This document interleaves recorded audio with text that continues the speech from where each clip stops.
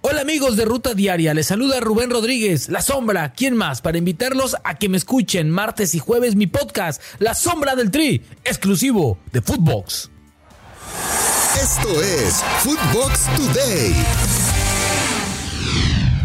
¿Qué tal, Footboxers? Hoy martes 25 de octubre, a 26 días del Mundial de Qatar 2022, te contamos las noticias que tienes que saber.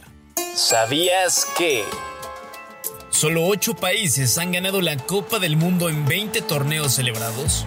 Brasil es la máxima selección ganadora en mundiales con 5 copas en sus vitrinas.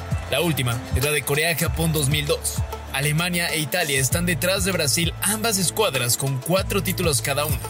Argentina, Francia y Uruguay cuentan con 2 copas mundiales en su palmarés, mientras que Inglaterra y España se han consagrado en una ocasión. Del otro lado de la moneda está Holanda, o ahora bien conocida como Países Bajos, quienes nunca han ganado el título. Han fracasado en 3 finales en la historia de la Copa del Mundo. Todo listo para la gran final. Quedaron definidos los días y horas donde se llevarán a cabo los duelos para definir al campeón de la Liga MX. El juego de ida será el jueves 27 de octubre a las 8:06 de la noche en el Nemesio 10. Mientras que la vuelta será el domingo 30 en el Estadio Hidalgo a las 7:36 de la noche, donde conoceremos al gran campeón del fútbol mexicano. Confianza total.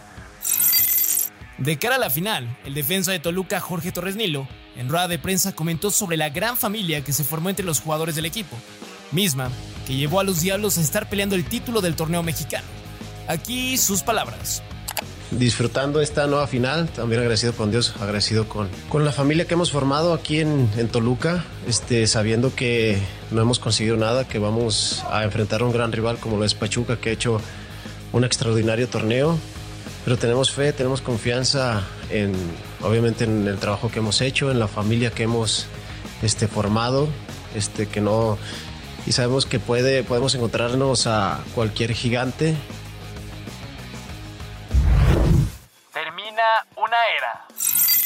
Rayados rompió filas tras la eliminación.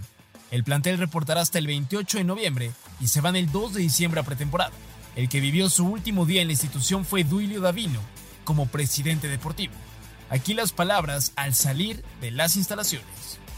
No voy a hablar nada, les digo que esta semana les avisarán la información necesaria para estos días tener claridad hacia adelante. Continuando con información de la pandilla, la Liga MX emitió un comunicado en el que indican que investigarán a los seguidores de Monterrey por la mala conducta que tuvieron ante los Tuzos, por lo que pidieron el apoyo de la comisión disciplinaria para imponer una sanción. Prelista en camino. La selección mexicana presentará una lista preliminar de 31 jugadores para el Mundial de Qatar 2022 este miércoles 26 de octubre. Convocatoria que servirá para definir qué jugadores viajarán a Europa para los duelos amistosos ante Irak y Suecia, previos a la Copa del Mundo. En más información del Tri, 8 jugadores se integran a la concentración en el CAR. Hablamos de Néstor Araujo, Henry Martin y Guillermo Ochoa de América, así como Rogelio Funes Mori, Jesús Gallardo, César Montes, Héctor Moreno y Luis Romo de Monterrey. Finales de conferencia.